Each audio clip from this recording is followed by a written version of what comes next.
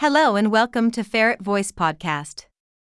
How ferrets are helping researchers battle COVID-19. They are adorable animals with little furry faces, and they're playful and cuddly. But ferrets can catch and spread disease to humans, which is one reason many jurisdictions in the U.S. have banned them as pets.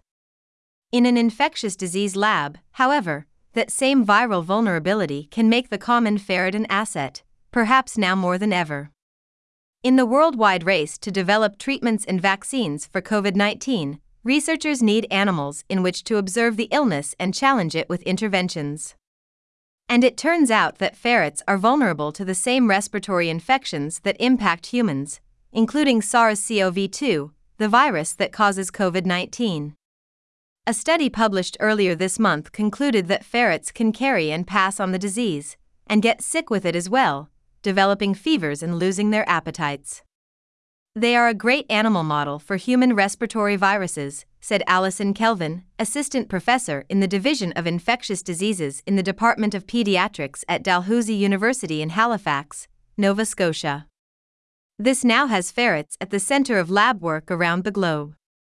The animals are being used, for example, in 2 preclinical trials run by the Commonwealth Scientific and Industrial Research Organisation, CSIRO, in Australia, the group that first identified ferrets as able to contract and be sickened by the novel coronavirus back in February.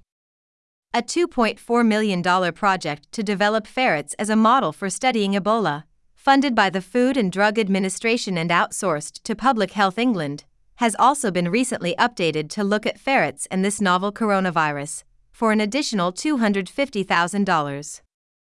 Of course, some researchers are testing potential vaccines directly in humans, though that's not the norm. You need to have an animal model to test your hypothesis, Kelvin said. That obligation often goes to mice, the most familiar and widely used animal in research, and they are fundamental to coronavirus research, too, though they must first be genetically modified to be susceptible to COVID-19. Research has also shown that cats can be susceptible to this novel coronavirus, and other studies have identified monkeys and hamsters as potentially useful models, too. For all the utility of mice, however, ferrets also have a long and often overlooked history as a research animal, and it's little wonder that the creatures are now being drafted to help combat SARS-CoV-2. Volker Gertz, director and CEO of the Vaccine and Infectious Disease Organization, International Vaccine Center, Vito Intervac, lab at the University of Saskatchewan, noted that as soon as the first genetic sequence for the virus was released back in January, it looked like ferrets would serve as an apt model. The receptor that is used for the virus to enter the cells in ferrets, Gertz said, it is closely related to humans. Working alongside Kelvin and others, Gertz and his team have some 260 ferrets in the Saskatchewan lab, where they are being used to test 2 potential vaccines and to track levels of viral shedding, among other studies. Kelvin is heading up a study to understand why some ferrets, and by extrapolation, some people, get severely ill with COVID-19, while for others it remains relatively mild, or even asymptomatic. She also expects to look at the virus impact on ferrets of different ages soon. We are doing a lot of work with them, says Gertz. Ferrets have been on the radar as an animal model for nearly 100 years, when researchers first discovered that they can get the flu and pass it on to other ferrets. A study published in the July 8, 1933 edition of The Lancet followed up on that year's influenza epidemic, giving the illness on to 2 ferrets using throat washings from people. They observed that the animals got sick on the 3rd day and could pass it on to other ferrets by direct contact or nasal washings given from a sick animal to an uninfected one. The ferret disease is characterized by a 2-day incubation period, a diphasic temperature response, symptoms of nasal catarrh, discharge, and variable systemic disturbances, study authors wrote.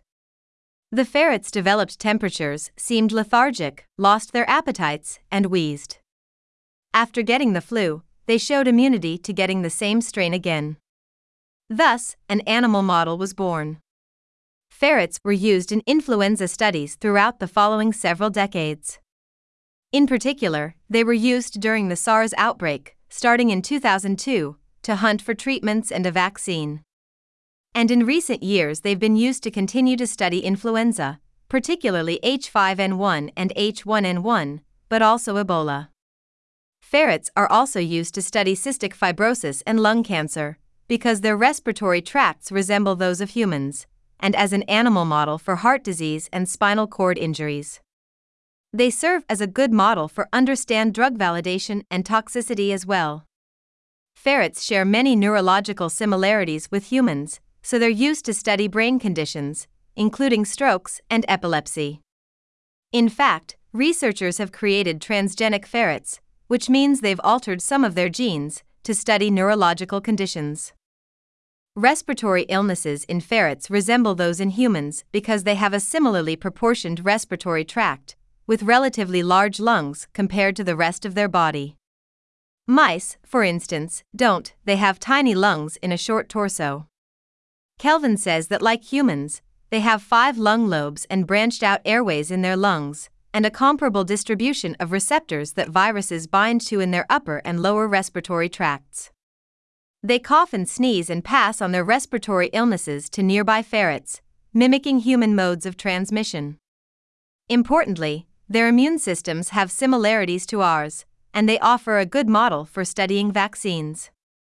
Kelvin was a co-author on a 2013 study, for instance, that detailed how ferrets become infected with influenza. Research conducted by a graduate student under Bianca Muth, a professor of biological sciences at California State University San Marcos, has looked at ferrets' major histocompatibility complex, MHC, genes, which help the immune system recognize foreign invaders, and found they have a predictable response to respiratory pathogens. The research has not yet been published. Gertz says ferrets are cheaper and easier to work with than non-human primates, and researchers can test their full arsenal of potential treatments on them. They're the only model that allow you to stream many different candidates, whether it's antivirals, therapeutics, or vaccines. Because they live to be as old as 8 in a lab setting, meanwhile, Kelvin has been able to develop age models for influenza and ferrets, to understand how it affects babies up to seniors, and expects to transfer this approach to SARS-CoV-2. Like every animal model, ferrets have limitations. Thomas Geisbert, a professor of microbiology and immunology at the University of Texas Medical Branch at Galveston, who's worked with ferrets to study illnesses such as the Ebola virus, says, they can be difficult to work with because you don't have as many reagents as you do for mice or monkeys. Reagents are lab substances that help scientists detect biomarkers. Kelvin often makes her own reagents. That's time-consuming, as are other tasks related to working with ferrets. They're bigger than mice and hamsters, so it's more expensive to buy and care for them. Muth says keeping ferrets healthy in an infectious disease lab poses a challenge. These animals tend to be social and want to burrow, she said.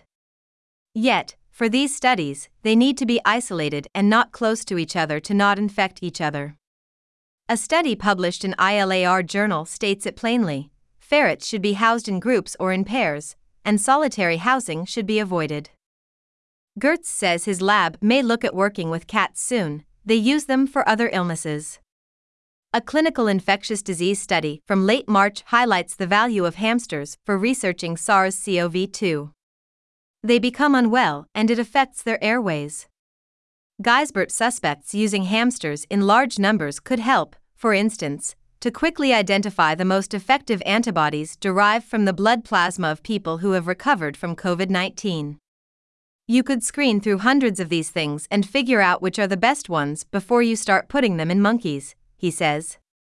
Geisbert calls non-human primates, such as monkeys, the gold standard for this kind of research. But Gertz and Kelvin also think ferrets might offer researchers enough information to be able to skip monkey studies and move directly to human testing by the fall. I don't want to say they're perfect, Kelvin said of ferrets. But they're the best model that we have. Thanks for listening, Ferret Voice. Calm Podcast.